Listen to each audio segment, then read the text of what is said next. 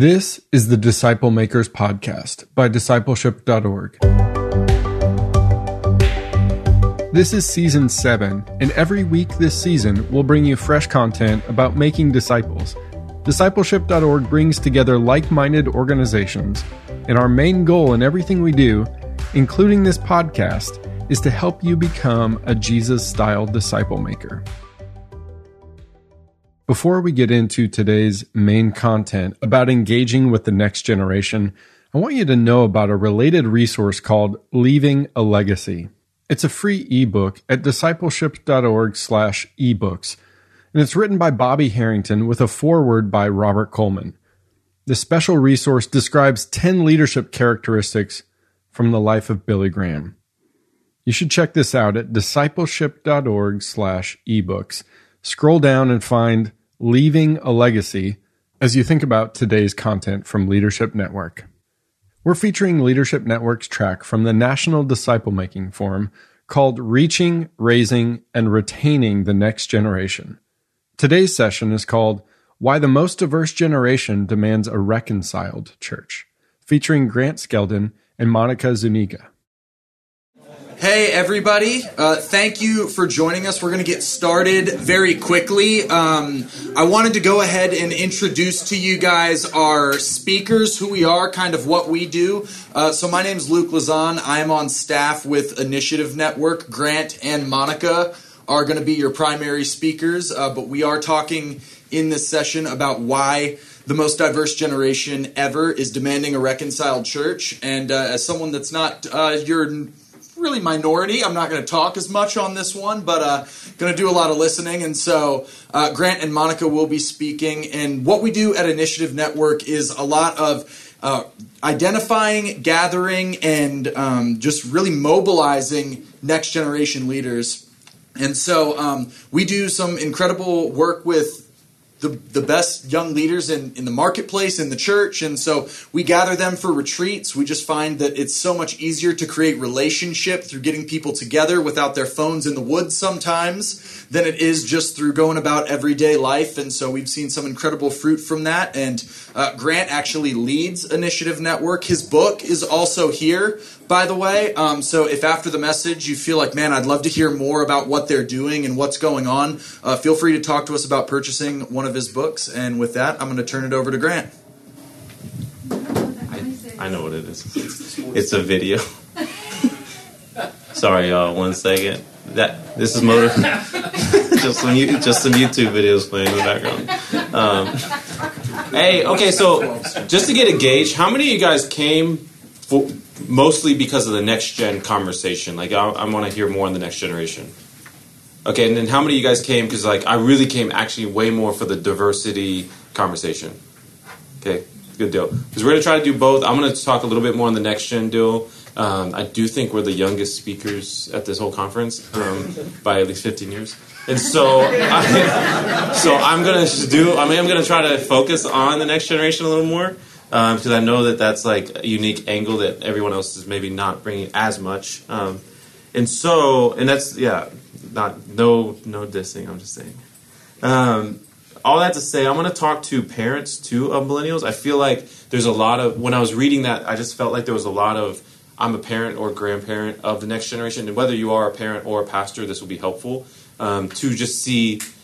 Here's, even what I would say is, my book is called The Passion Generation. Literally yesterday was the 1 year mark since it came out. It was published with Zondervan. And so the title is The Passion Generation. The subtitle is The Seemingly Reckless, Definitely Disruptive, but Far from Hopeless Millennials. And so I called it The Passion Generation because I feel like there's this tension where we need reconciliation between generations, between passion and provision. And I'll talk about that real quick and just share.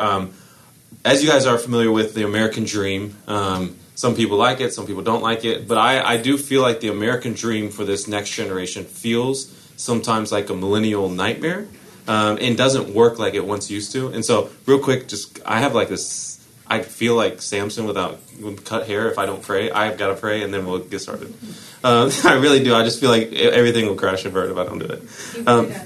Lord, every time we get the privilege to share on behalf of literally an entire generation, just want to take it seriously and put it before you.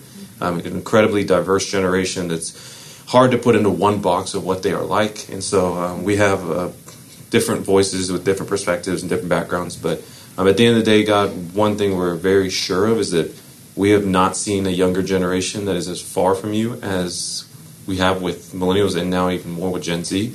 And so would you let each one of us leave, of course, with more hope in the future of the church, more encouragement towards the future of the church, and especially insight of what small part or big part can we play in shifting the culture of the future of the church. If anything, let the difficulty and the persecution and even the lack of faith, you say in Luke 10 to pray for more laborers, and we ask that it would raise up very godly, rooted, mature, prayerful, fasting young people. That's all shocking to the type of Christianity that we've seen the last maybe 20, 30, 40 years, that there will be a generation that's just deeper out of all the difficulty and the darkness, that they would shine like an incredible light for your glory. In Jesus' name, amen. All right, so let me show you what I feel like the American dream is and how this has shifted and how this is helpful for you as a pastor or a parent. Is, in my opinion, this is kind of how life works. Is you go to college, you would hopefully get a job after you go to college, then you would get married, hopefully, and join a church, get planted, stay faithful to those things for a long time. Like, how many of you guys have parents or grandparents that had a job for over 10 years, the same job? God, we're the worst. It's like everybody. It's like everybody. I don't know if you know, but the average millennial is on the trajectory to have 14 jobs by the age of 40 years old. We are so different, and I'll admit that's bad. We're just terrible in that sense. Like, but also, so you know, it's not like young people want to always switch their jobs. It's like they are searching for a job that they're like fighting for, like matters or makes a difference. So I'm going to get into that too. So it's no one's winning when that is happening, but especially employers. I know that's frustrating if you're always losing your employees. So then if you stay faithful for a long time, you could possibly accomplish the American dream, where you get maybe a nicer home or a better education system that your kids are in, just a better life. Sometimes we really try to criticize the American dream, like it's that it's prideful or that it's greed or all that. But at the end of the day, at the core of the American dream, I believe, is to provide a better life for your kids than the one that you had. And I think that's great. Like, is there anyone in here that doesn't want to provide a better life? Like, wish they have a worse life than you did? Yeah, it's like, because I don't know why any parent wouldn't want that. And so at the core of it is good. G.K. Chesterton said that every vice is a virtue that is gone wrong. And so, of course, it can go bad. But by and large, most people aren't trying to just be extremely greedy. All that to say, there was a book called Halftime by a guy named Bob Buford. Anyone familiar with this book? It's a very popular book, especially in the Christian marketplace world. And it's where people went down this road for 40, 50, 60 years, accomplished the American dream, dedicated their life to it, and had provision in an unbelievable way. Except the problem was it felt empty at the end. Like, they got it all. And they were like, the question they asked at the end of their life in the book, it says, was, is this it? Like, is this all? And it led to this wrestling, or some would call a midlife crisis, that moved, because again, this was a life motivated by provision, and it just wasn't enough. The Bible says, what does it matter to gain the whole world, even if you lose your soul? And so they went soul searching, had a midlife crisis, and moved from success to significance, is what the book talks. The book's subtitle is Moving from Success to Significance. And this is really important because then it stopped considering just provision, but also considered passion and purpose. And basically, how can they use their time, talent, and treasure for God? Or even we see this outside of Christian culture of like, I just want to do stuff that I actually enjoy. My dad, growing up, I dropped out of college successfully 3 times now, and my dad's a CPA accountant, and so we were destined for tension. He's not a Christian, and I went into ministry. Like, there was just tension, and so when I dropped out the first time, my dad was not a fan. Like, he wasn't a fan of me trying to go into ministry because that's not a job that provides a lot. And I don't know about y'all, but I feel like I know as I talk to young people, it seems like young people, they know that the mindset of Christians or Americans especially is this provision mindset. We would not say that, but we functionally live it. For example, if you, a lot of times I ask young people, don't you feel like your parents would be so excited if you told them you wanted to be an architect or a lawyer or a doctor or a banker or just any job that made incredible money? Don't you think they'd be excited about that? And most of the time they're like, yes, absolutely. Like, some of our worst fear is if our kids would leave. I had a guy once come up to me and say, Grant, my worst fear happened. My daughter loves Jesus so much that she's going to go and be a missionary. And he was joking, but he kind of wasn't joking. Is we don't like that unknown. I mean, if one of our kids is like going to law school or going to be a doctor or going to do this, think that Robin Williams movie with what is it, Dead Poet Society, where the father worked so hard to provide a better life for his kids, put him in that school to get a great. I think he's going to be a doctor or lawyer, and his kid's like, no, actually, I want to do theater arts, and he's at like this really nice school that's not designed for theater arts. And his dad's like, no, I've worked way too hard to get you here. And so basically, I guess let me show real quick. I think this tension that is happening is that this midlife crisis is something that they're seeing in this provision piece. And what's happening is they want to move that midlife crisis of thinking about significance. And instead of thinking about that at the end of their life, they want to think about it at the beginning of their life. Does that shift make sense? Yeah.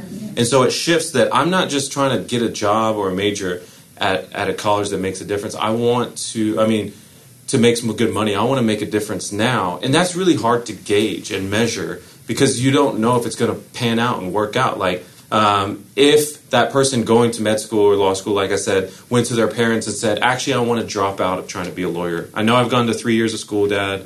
Or Mom, I know I've been in school to try to be a doctor or a banker or whatever it may be, good job, architect, but I think I want to be a church planter. Or I think God's calling me to be a worship leader. Or I think God's calling me to go be a missionary. And all of a sudden, American Christian parents are like, hold on, don't, before you just drop out of school suddenly, like, don't do anything urgent. Please, can we pray about this? Let's give it a couple weeks. Like, we all of a sudden really want to be prayerful.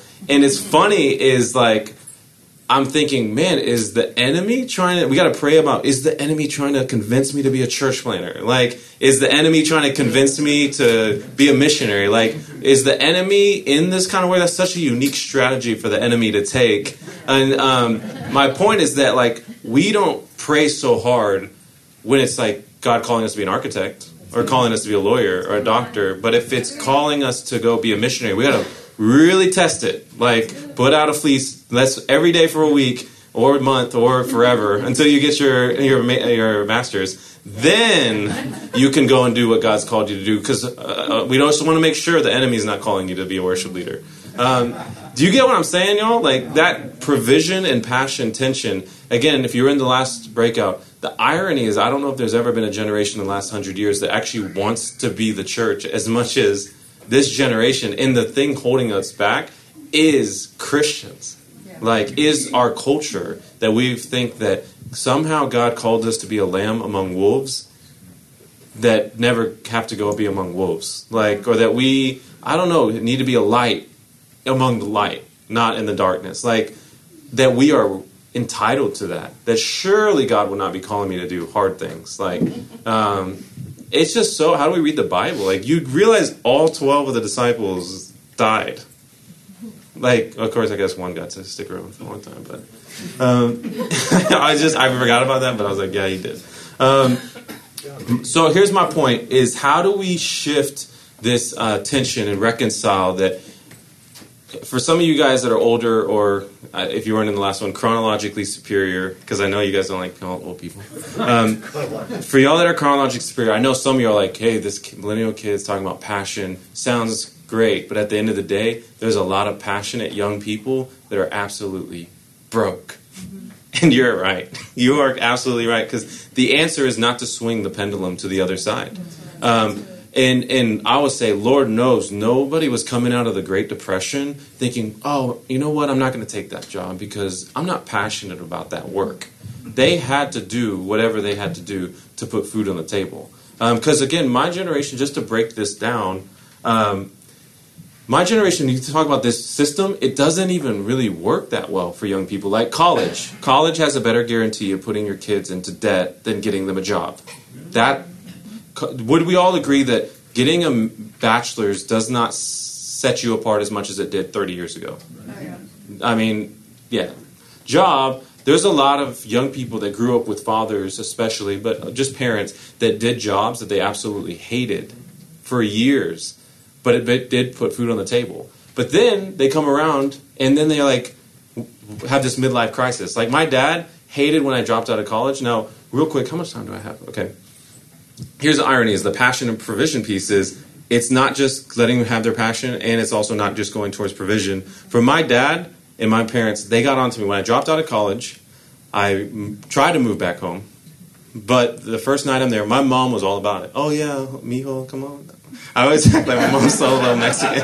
But, like, she's cool with it. I'm at dinner. My dad comes home from work. And he doesn't say anything. He just grabs my bags in my old room and just starts putting it in the front yard. And I'm like asking him, Dad, what are you doing? Like at first I didn't notice what he was doing, and then I started noticing he was like taking my stuff out. My dad's South African, so culturally he's just different too. And so I asked my dad, what are you doing? And he's like, Grant, you dropped out of college. You made that decision. When you made that decision, you made the decision to grow up and to find your own house and to go find your own job, and what you're deciding what's next in life, but it's not living here at our house. And he wasn't laughing like I am when I'm saying I was like, Dad, you're the worst. Like, you know how many of my friends let their kids live with them? Give me a week at least or a month. I have friends that lived like they're still there right now. Like this was like they are there. And so how can you not let me come and live with you? He wouldn't give me one night, not even one night. And here's what I'll say is. There's this real bond that has to be around passion and provision because my dad, at the time, I didn't realize provision is how he communicated love and care and intentionality. And my generation, by the way, has not done the best job of realizing that's why you're pushing us. But also, we need you to realize that we want more. Because the irony is my dad, now, they sold their house. He quit being a CPA. And they bought an RV and they just travel America and do like really odd jobs. And you just said it's awesome. A lot of people, older people too, say that's so cool. And I'm like, my parents are so poor. Like my dad borrowed money from me 2 years ago. I was like, are you serious? I shouldn't let you borrow any of this for that time. But I'm like, but I appreciate that they're doing what they love because they're like, you know what? We were just in this like system that we weren't even happy. We're just doing it because that's what we knew. And now they do what they actually want to do. And here's the irony, as I would say, I found that most of the older generation thinks, yes, so you work hard so you can get to the point where you get to do what you love to do. And I would say I don't think this generation wants to do anything hard until it's what they love to do. Somewhere it's got to be meeting in the middle. And what I'm not saying is just let them do what they're passionate about. I would say make them work to the point where they are working. They have to be passionate enough to work hard to get there, if that makes sense. For example, I think a lot of us are getting in the way of our kids maturing because we're so helpful towards them that we're actually enabling them. In fact, there's an old dude named John R. Mott, and by old I mean like dead old, like 1800s, like his name's John R. Mott. This dude won a Nobel Peace Prize. He mobilized thousands of students to give up college or even take a gap year to go be a missionary. And he wrote a book called The Evangelization of the World in This Generation. And again, mobilized thousands of kids in college to go be missionaries. And won a Nobel Peace Prize for doing it in the 1800s. And he said as he got closer to death that he believed that the greatest hindrance to world evangelization is Christian parents, is what he said. Is that Christian parents actually are withholding, because he had to convince so many parents to let their kids go and be missionaries. And I'm just like, what kind of culture are we in where that's even the case. I know y'all see it. I know you probably. I don't know what it's like because I'm not a parent. I do want to acknowledge that for sure. But again, if you got to let the next generation fail towards Christ. And I want to quickly say this too, especially for my dad having that happen. I see it so differently now. Is that night I'm thinking, okay, where am I going to go live? What job am I going to get? You think I got to pick my passion job the next day? I worked at Papados for like a year and a half, and I never want to go back to that season ever of working at Papados. But I will say, when I look at the seasons in my life that I was closest to God, that's definitely one of the top seasons. The seasons, like if you think to yourself, what are the seasons in your life where you had such a hunger for God's word, you were so reliant on Him, you had nothing but Him. A lot of you guys have, it's seasons of difficulty. And if you always save your kids from those difficult seasons, or save them from failing, or give them participation trophies, because that's y'all's fault, not ours, even though they make fun of us for it, I would go back to myself at 6 and say, bro, do not receive this gift. They are going to make fun of you for decades after this. Even though you're 6, it's not like we came up with a committee at 5 years old and told you all. We were young. Y'all did it, and we didn't know that wasn't normal until y'all then twisted it on us and made fun of you guys are this. I don't know how y'all don't do the math on that you guys did that. All that to say, if we have this participation trophy, parenting, Christian mix-in, we are going to stop world evangelization from a generation that is dying to be a part of a cause. And then they're actually leaving the church, but I would say they're joining causes. And they're joining nonprofits, and they're marching, and they're dying to be a part of something. They're looking for Coney one day. They're looking for, they're putting an X on their hand once a year. They're not the best at commitment. Like Coney's still out there, and they'll put an ice bucket on their head that one time. And even though ALS is still a problem, they don't do it anymore. But they'll try to find Coney. They'll try to find Pokemon. They will do all types of things. Now, here's the thing: is they're not looking just for causes, because if they were, all those things are still causes that exist today. They're looking for cause communities. They're looking for where is a community that I can join. That is the church. And once the community went away with Coney and with Pokemon, it's not like you can't still go head out and find some Pokemon. It's just no one else is doing it anymore, so they're not doing it anymore. Does that make sense? It's so key is that it's not, I get older people saying, why don't young people volunteer if they're so cause-oriented? Because you're just asking them individually. You have to create a community, a cause-oriented group. Does that make sense? And so, real quick on this last thing about saving your kid. If you save them from difficult seasons and failure, and you always enable them, you could be saving them from the Savior. Yes. Because, again, the most intimate seasons of our life, some of them tend to be difficult seasons. There's a verse, even though I walk through the valley of the shadow of death, I will fear no evil, for the Lord is with me. His rod and his staff, they comfort me. This is huge for us, is that it's in the valley of the shadow of death. Then we learn not to fear evil, and we're not scared because we realize God is even with me there, and his rod and his staff comfort us. But I think some millennial kids and Gen Z kids are going to read it this way, that they're going to say, even though I walk through the valley of the shadow of death, I will fear no evil, for Mom is with me. Her purse and second chances, they enable me. Psalms 23:4. Amen? There he is. Okay.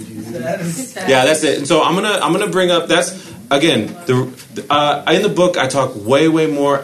God, give me 1 second to get this from the book. Yeah, I do want to say one thing that I put in the book that I would say to help in this situation is it's not, in order to reconcile these, I would say it's not that you just ignore one for the other. It's that you switch the order from starting with their passion, starting with their purpose, leading to provision. And so questions like, I put 15 questions for each in here, in that how much questions and concern have you shared for their passion and their purpose, and is it equal to provision? Because if all you just say is, you need to do this, or go to this school, or do this internship, or do all this, but you don't give them the why, that whole, like, because I told you so is not going to convince them for the long term. And so, like, what makes you feel alive? What job would you take a drastic pay cut for? What could you talk about for hours? What subject did you enjoy most in school? What makes you different? What bothers you when you see it done poorly? What problem or injustice breaks your heart? These questions that are igniting or narrowing their passion, because they're very lost generation spiritually and lost generation like career-wise too. And so you could help them with that. Then there's purpose questions. I'll leave that if you guys can check the book out. But then provision questions. Now you've spent time leading them to their passion, leading them to their purpose, that you can now ask questions. And it's actually extremely helpful because then they want to know, how do I get there? And now you're asking them questions like, what sacrifices will you have to make? What extra time will I have to give? What kind of mentors will I need to seek out? What kind of friends will I need to surround myself with? What kind of friends will I need to avoid? What time wasters will I have to cut? What's the minimum salary I can live with for now? What education will I have to pursue? All of a sudden, I'm like, okay, in order to get here, which you've been guiding me, mom and dad, or pastor, or mentor, or discipler, now I have to do these hard things. But we've all done something we're extremely passionate about, that even if it is hard work or laborious or takes hours, if it's our passion, we can get lost in it. Like, it doesn't even feel like work. It's easy. It's like desirable. Like, we can't wait to get back to that project. If you can help them there, I don't think this generation is lazy. I think most of them are uninspired by the dream and vision we're trying to give them. And so this is, again, one way to just reconcile this generation to the generation before, because it's not either or.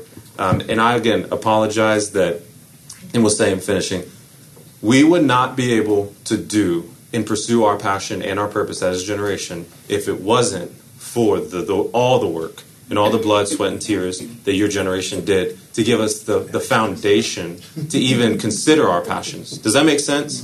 And so wouldn't the enemy win if he's like, now that we finally got you here, well, you could even consider these types of things because of the luxuries I've provided you to even get to go to college or get to consider this or even have these type of options, and parents that support you, that we would then be upset when they actually want to take advantage of what we set them up for.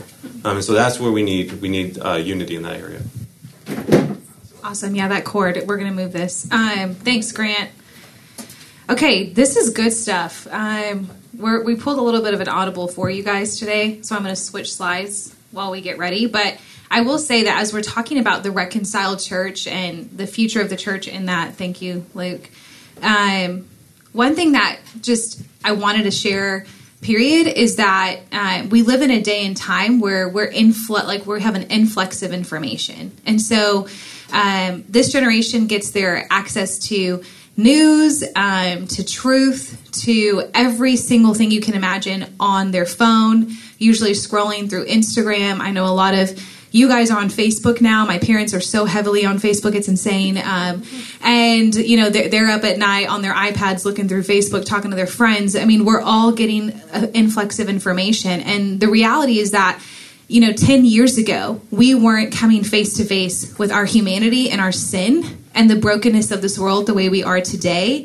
And because we are, the next generation not only is the most diverse generation that's ever walked the earth, but they are also coming face to face with these realities. And so they demand a reconciled church that isn't afraid to talk about some of these things, that isn't afraid to create a safe space for people to unpack things like, how do I feel about, whether it's things that are happening in the world in the news or their sexuality or women in positions and authority. And so I think it's important that as we continue to talk about these things and you think about the next generation, that each of you really begin to recognize that our generation, we have so much at our fingertips, which actually fuels this whole message that Grant talked about, which is we want to pursue significance first in order to change the world. Why? Because we're seeing the brokenness of the world firsthand in our faces in a way that you guys didn't see, in a way that the next generation is going to see even more. So that's truly what's fueling the demand for being reconciled, the demand for we need to know what truth is. We need to know what the Word of God says about this. We need to know what our response should be as Christians, not be good and don't sin and live a pure life and all of these rules. We need to know how that lives out in our day-to-day life. And I need to understand how to reconcile a relationship with someone that doesn't look like me, as well as how to walk that out in my day-to-day life. Does that make sense? So me personally, one thing that I'll just say, I'm going to shift the conversation a bit, but I am a Latina and I get the opportunity. I'm single, I'm 31, and I get the opportunity to do this a lot. And I'm extremely passionate about it. And it's very rare. A lot of spaces that I get to go to, a lot of women don't look like me and don't have the opportunity to have a platform. And so I wanted to share some of this time to also just talk about women in the church and the future of women in the church and the role that that's going to play and that is already playing out today. And so I'll start by saying I don't want to have a theological conversation with you guys on, your viewpoints on that, wherever your stance is theologically. That's not what I want to talk about today. I simply want to take a few minutes to talk about the future of the church is extremely diverse, and the future of the church does include women in a way that it never has before. And so how do we create space for other women? How do we have the awareness for that? How do we, as Gen Z, many of you guys probably saw the research by Barna that they released earlier this year. Gen Z is the most diverse generation to ever walk the earth, and they are the least church generation as well. And so when I say diverse, they're diverse ethnically. We see a lot of interracial marriages that we didn't see before. Just so much diversity in a way where they go to school every day. My nieces who are 17 and 14, they live in Austin, Texas.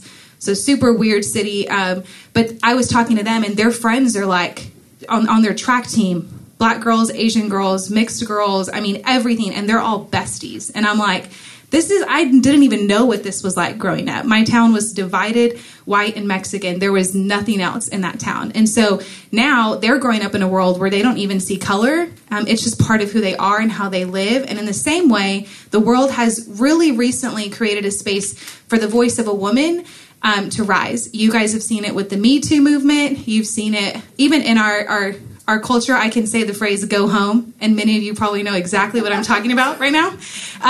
We've seen it on a day-to-day basis, but the reality as well is that in the rise of a voice of a woman, culture is telling us that women have to rise and men must fall. Culture is telling us that in order for a woman's voice to be heard, that a man must be talked down upon, belittled. He must be exposed. He must be brought down so we can go up. And that is not biblical, and that's not truth. And that's not the word of God.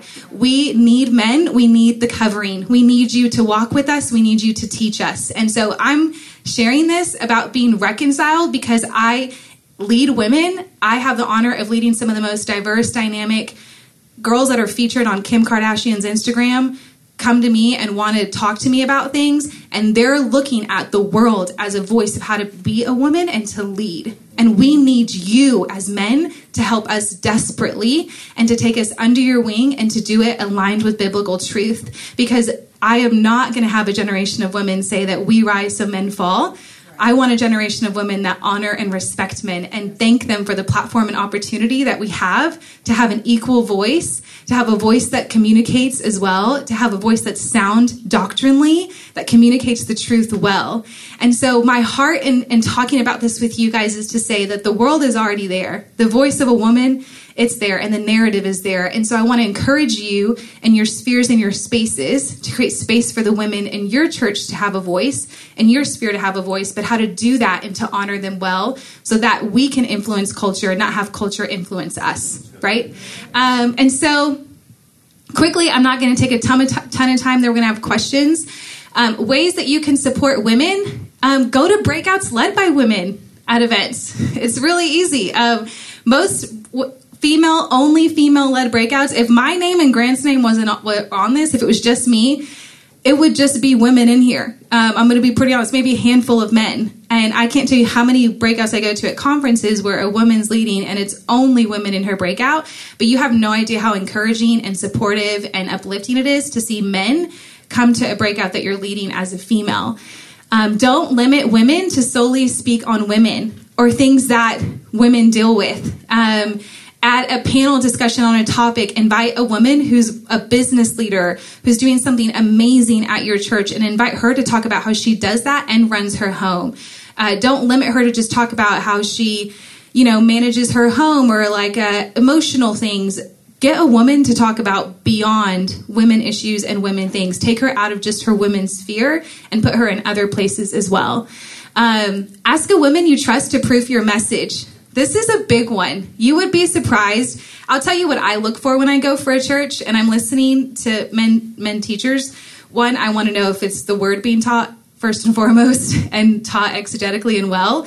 But secondly, I'm listening for your analogies and how you talk about women. Is it a joke about how you forgot to pick up the dry cleaning and your wife told you to go get it? Is it a joke about picking the kids up or running an errand for your wife? Or is it, my wife is so faithful and I see her every morning doing this? Like, my wife is the most persistent person and here's how she does this. Or my wife or my friend, my sister, examples that are beyond putting a woman in a small box. Because if we're honest with each other, with one another, who a woman was 50 years ago and the image is not who a woman is today. Many of the women in your churches, in your sphere, in your influence are girl bosses, for lack of better words. They're running their own businesses. They're single. They're older. They're not married yet, or they're single moms, or they're moms and they're working and doing a ton of things as well. So you've got to be aware of how are you communicating about women? What examples are you giving? When you're sharing passages of scripture, how often do you use a female character?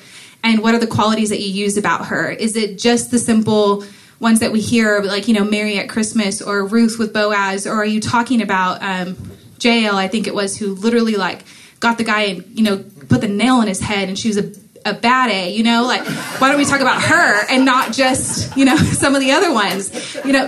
Have a woman you trust proof those messages and help you really understand how to reach your entire audience. Because the reality is most of the people in your church are women and they're bringing people to church. So you want to connect with them well. Read books by women. What's the last book you read by a female author? Period. You would be surprised at how many female authors there are and how amazing they are, how you can support them by that. I mentioned this in the last session, but bring your female leaders to conferences or events.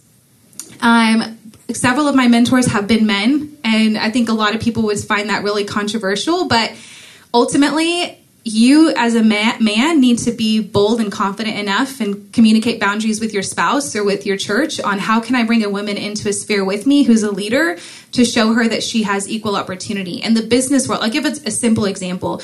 Grant and I work a lot together. He's about to be engaged. People always assume we're together because we're a male and a female and we're single, but we're committed to breaking that stigma of working together as a male and a female in ministry and leading alongside one another.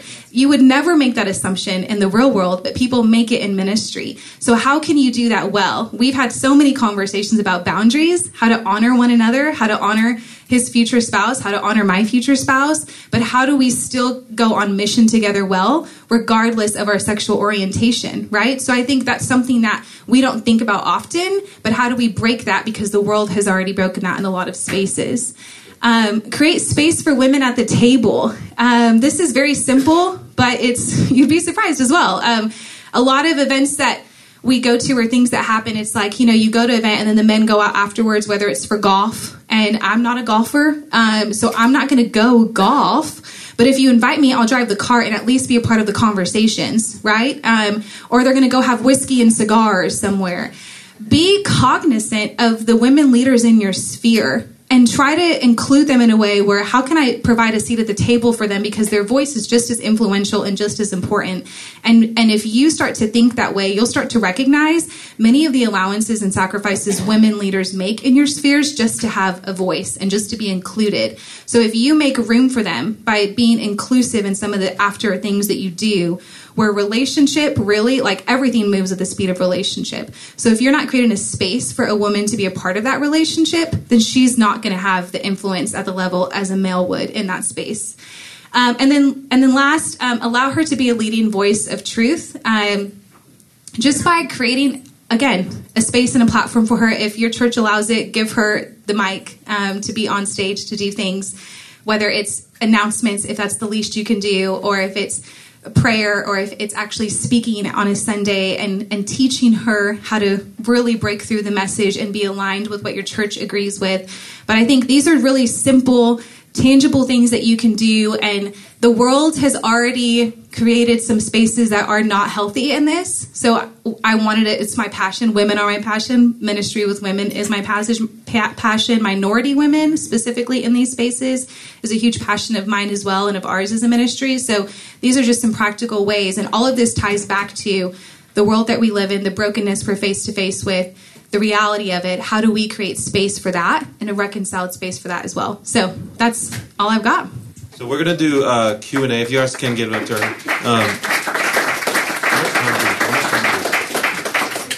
If you don't hear this, I mean, she just kind of said this is the most diverse generation that's ever lived, this Gen Z. If you don't, like, we put, like, these little things in categories, like, this is a discipleship conference, then there's diversity and racial reconciliation conferences, then there's, like, the Marketplace Leader Conference, and I just think this generation coming up is going to be a lot less of the sacred, secular, and compartmentalized, like, faith. We don't have the luxury to be divided as much as other generations have, because there's not a lot of young Christian leaders. And so when we talk about reconciliation, I mean, it's reconciliation between generations. It's reconciliation between different ethnic backgrounds. It's reconciliation between, like, gender roles or leadership. If you don't have that, for me, I'm Mexican, South African, and I grew up predominantly around minorities. It wasn't until I got saved that I saw division as much as I saw it. It wasn't until I had to choose a church that I was like, where do I take my black and Mexican friends? Because I got to choose either a white church, but then these guys are going to get left out, or a black church, or a Mexican church. And so I think this has clearly been a big topic already, but if we don't become a reconciled church in these areas, and the world is ahead of us, it's going to disqualify the power of the gospel to the next generation.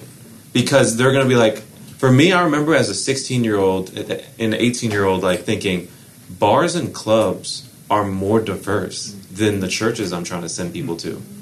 And I'm like, the world, not just like these nonprofit leaders that aren't led by Christ, I'm talking about clubs were more diverse than the church. Eventually, I would say that's like going to Lifetime Fitness. I don't know if that's nationally everywhere, but in my city, Lifetime Fitness costs a lot of money.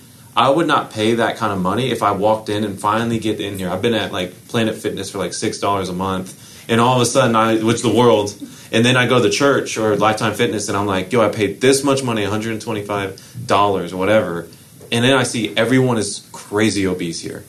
Like, it's actually worse here in the ministry of reconciliation that it's less reconciled than the world. That's why this is a very, very important topic. And lastly, I'll say, it's so much better when we are united. I know we know that, but, like, we're both going to a wedding. To one of our best friends is getting married, and what I found is, and I always like to use this analogy, is when I go to a white wedding, and what I mean by that is two white people getting married with mostly white friends, then I always know what to expect. It's usually going to be like a lot of Pinterest inspiration type of stuff. Like, it's going to be very, like, the girl's going to cry a lot, like, when the dad comes, and, like, the father-daughter dance is like, oh my God, like, and especially the dancing. The dancing is so predictable, I know, and it's two white people that are getting married. The dancing is going to be predictable, especially with mostly white people.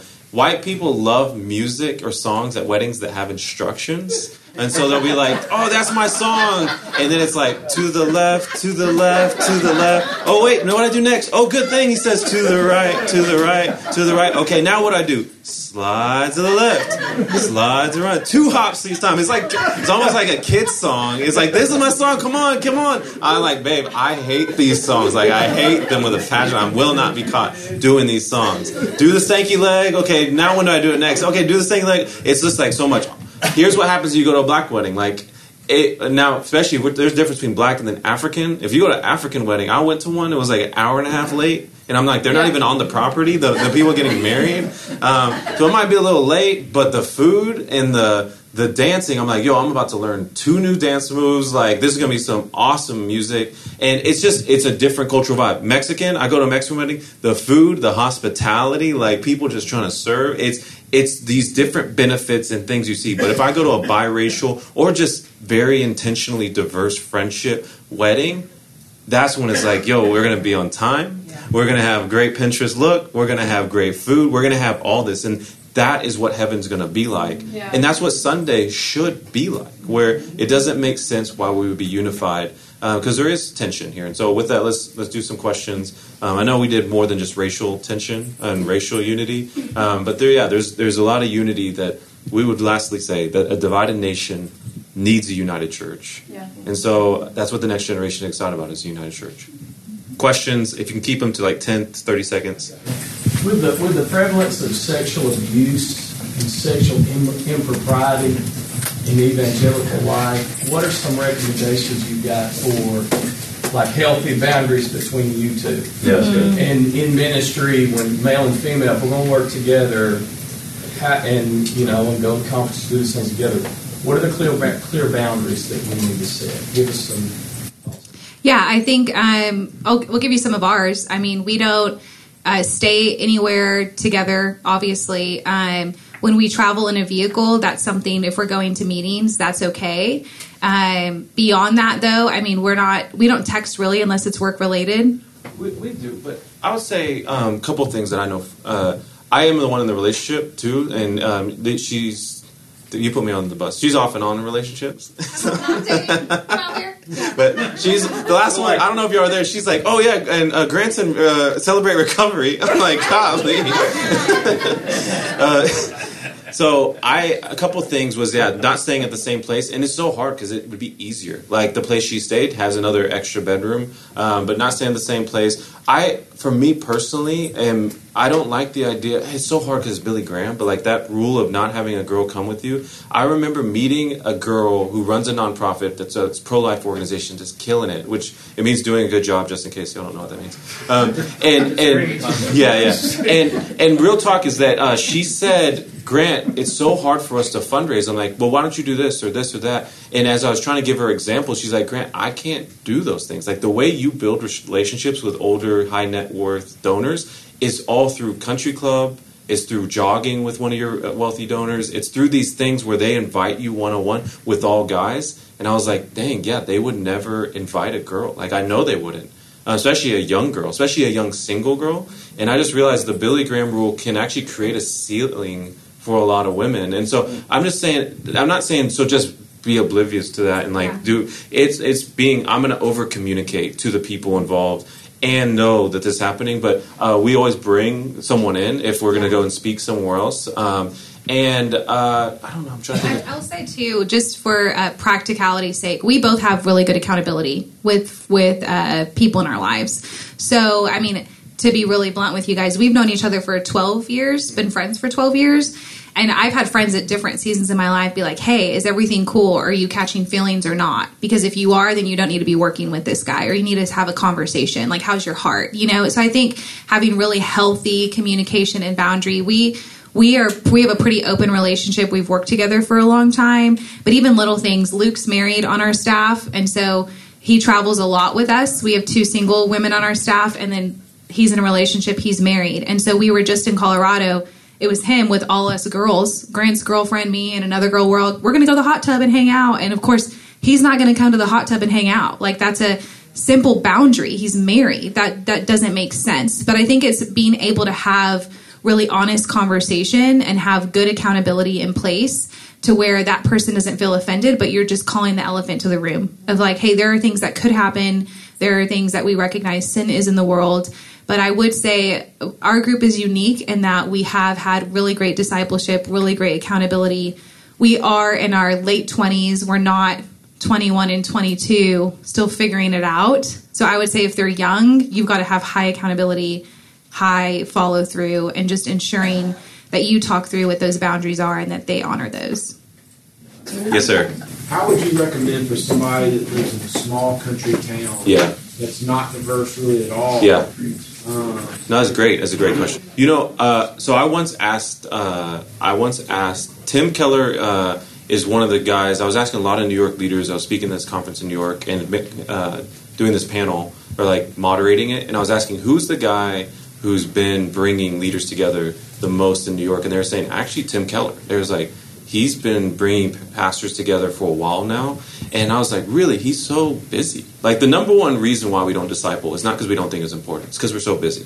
The number one reason we don't create more unity in our city among pastors and help them, it's not because we don't care. It's because we're busy. And I asked him, I said, how do you, Tim, give so much time to the kingdom and helping other pastors when you got books and family and kids and travel, and you're raising money for other church plants all over the globe? And he said 2 things. He said, 1, I viewed unity as like tithing. He's like, I got to give my 10% to the kingdom. And so it really helped with time. He's like, I give 10% of my time to other churches. And so maybe it is intentional of like, I'm going to try to find the few that are different or look different, and how can I get behind what they're doing and see, like, and I'm talking to my board or my elders and deacons or whatever the system looks like, of how I'm actually supposed to give 10% to the kingdom, not just my castle. It's just what God's called us to do. And then two, he used it, I mean, it's Tim Keller, so he's like smart, is he said, when we don't do that, he said, we're kind of like cells in the body, because we're like churches in the body, the whole body. And he said cells in the body that only benefit themselves are actually called cancer in the human body. And he said that's the same thing for churches that only benefit themselves. They eventually become cancer to the human body, the church body. And he says, so we tithe 10% of our time to the kingdom. Now, I will say, don't feel a guilt that we got to be like this when our neighborhood doesn't look like this. I would say, and Derwin Gray actually I've heard say this, is how do you be a little bit more diverse? Not crazy diverse, not like how the heck are these guys driving from like 25 minutes outside of town to be here. It's more like how are we just a little bit more diverse, that it gives people a taste of the kingdom. And I would say build a relationship with one or two people and help, again, with a couple of different pastors in the city, and how do you build a group there. And I feel like God leads to what the practical outcomes look like out of the relationship. Like she said, we say this often, is that the gospel moves at the speed of relationships, through discipleship, through unity. At the end of the day, it all comes down to relational equity. One more question. I'm discipling a 22-year-old young guy, and he wants to be in a relationship with a female so bad it's hard to keep him focused on other kingdom issues. I mean, Grant.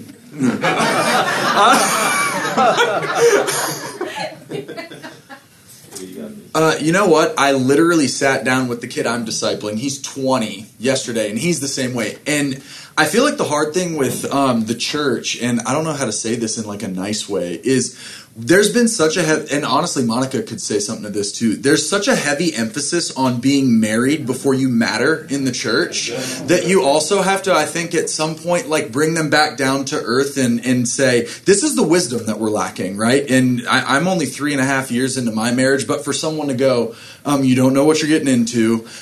These are the things that you need to work through. And I'm discipling you, and I want you to know you matter right now to what we're doing in our church, whether you're married or not. So, like, getting married is great. I'm for that. If you have someone that you're, like, interested in, I want to meet her. However, your impact doesn't change on what we're doing, whether you're married or not. And so I think a lot of it, too, is figuring out what is his heart behind wanting to be married. Because I think that's one of the bigger issues I find is so many guys want to get married for the purpose of standing on a stage with a mic. Because I know, unfortunately, a lot of churches do not let single people, for the most part, have opportunities to preach or to do any of these things. And I'm just like, I mean, Paul was a pretty good preacher, you know.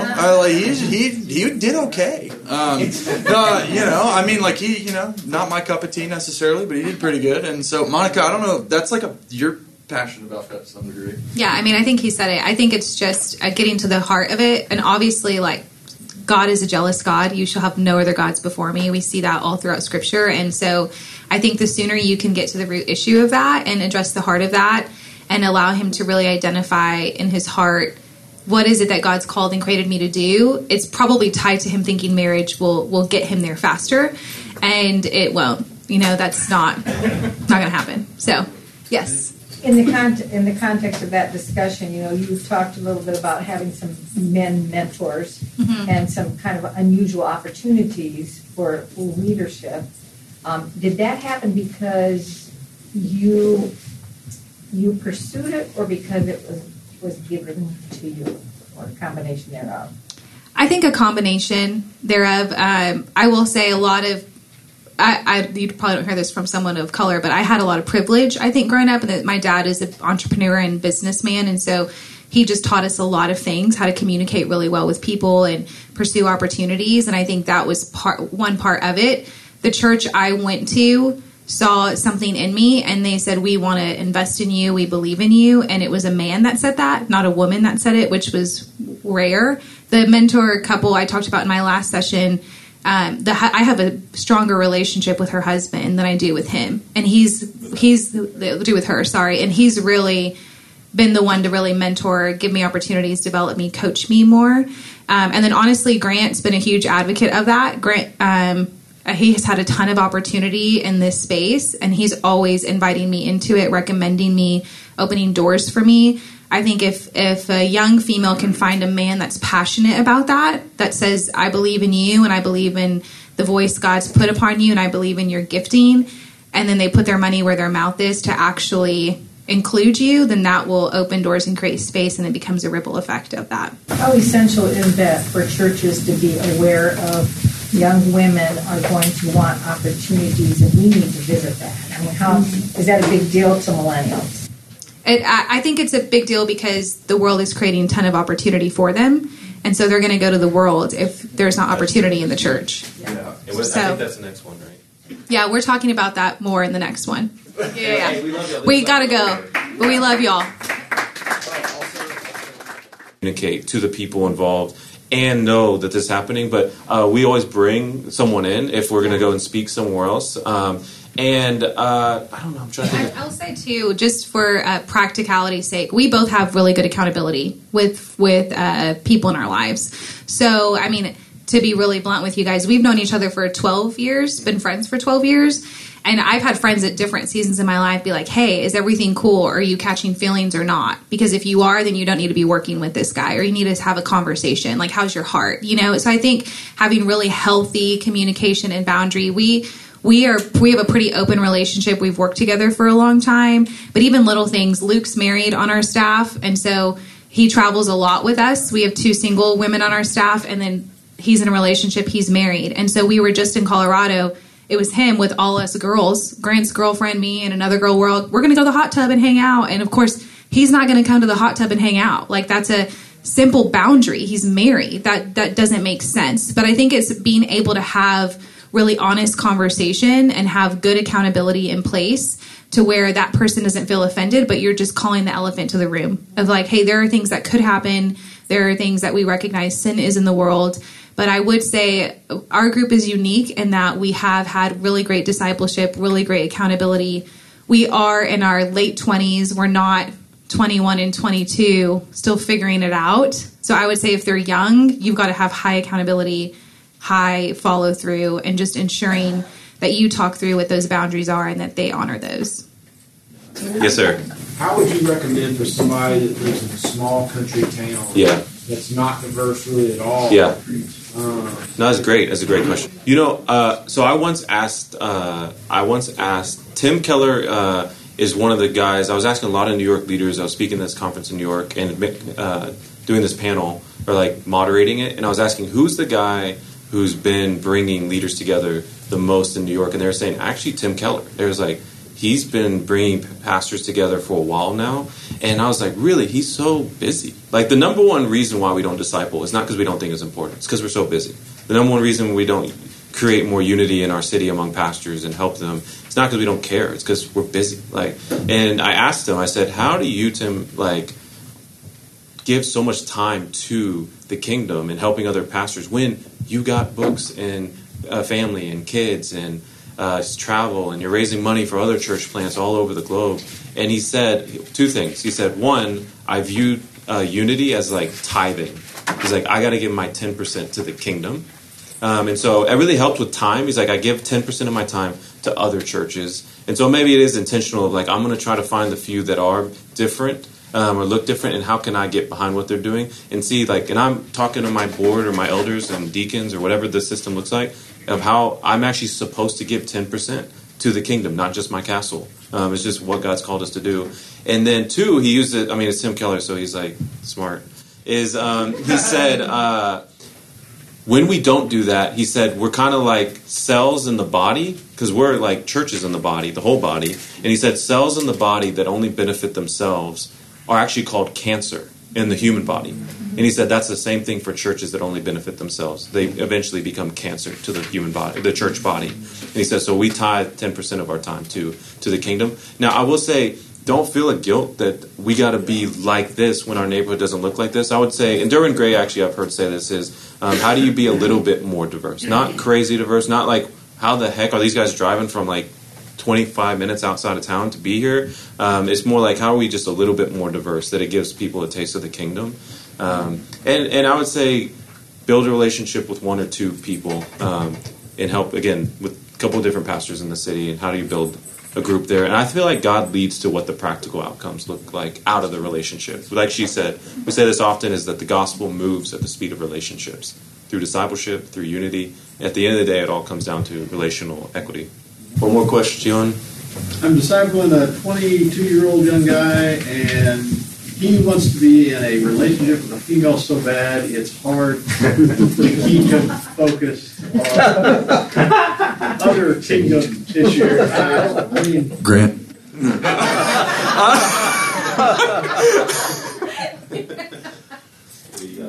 You know what? I literally sat down with the kid I'm discipling. He's 20 yesterday, and he's the same way. And I feel like the hard thing with the church, and I don't know how to say this in like a nice way, is there's been such a and honestly, Monica could say something to this too. There's such a heavy emphasis on being married before you matter in the church that you also have to, I think, at some point, like bring them back down to earth and say, this is the wisdom that we're lacking, right? And I'm only 3.5 years into my marriage, but for someone to go, you don't know what you're getting into. These are the things that you need to work through. And I'm discipling you, and I want you to know you matter right now to what we're doing in our church, whether you're married or not. So, like, getting married is great. I'm for that. If you have someone that you're, like, interested in, I want to meet her. However, your impact doesn't change on what we're doing, whether you're married or not.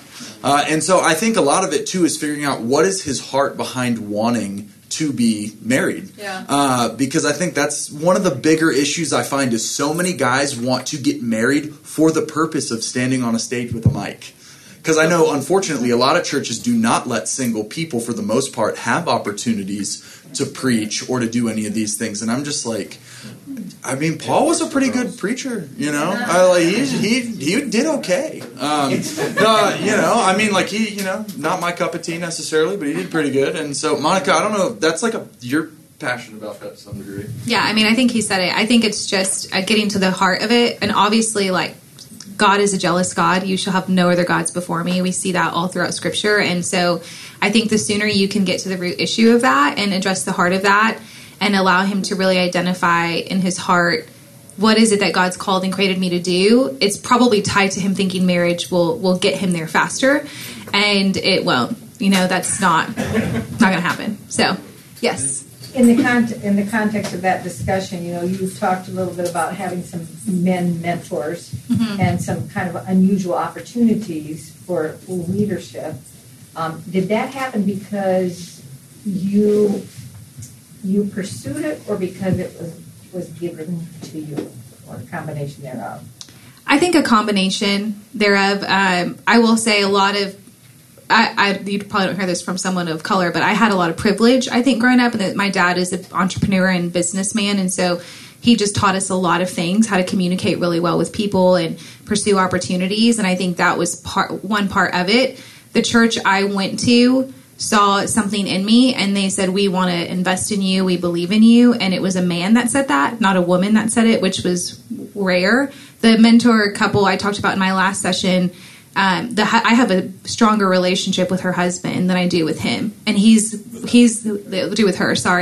really been the one to really mentor, give me opportunities, develop me, coach me more. And then honestly, Grant's been a huge advocate of that. Grant, he has had a ton of opportunity in this space, and he's always inviting me into it, recommending me, opening doors for me. I think if a young female can find a man that's passionate about that says, I believe in you, and I believe in the voice God's put upon you, and I believe in your gifting, and then they put their money where their mouth is to actually include you, then that will open doors and create space, and it becomes a ripple effect of that. How essential is that for churches to be aware of young women are going to want opportunities, and we need to visit that? I mean, how is that a big deal to millennials? I think it's a big deal because the world is creating a ton of opportunity for them, and so they're going to go to the world if there's not opportunity in the church. Yeah, I think that's the next one, right? Yeah, we're talking about that more in the next one. Yeah. We got to go, but we love y'all. You've been listening to the Disciple Makers podcast. Make sure to check out the resource we mentioned at the beginning of the episode called Leaving a Legacy, which you can download for free at discipleship.org/ebooks. May God bless you as you make disciples who make disciples, even among those of the next generation.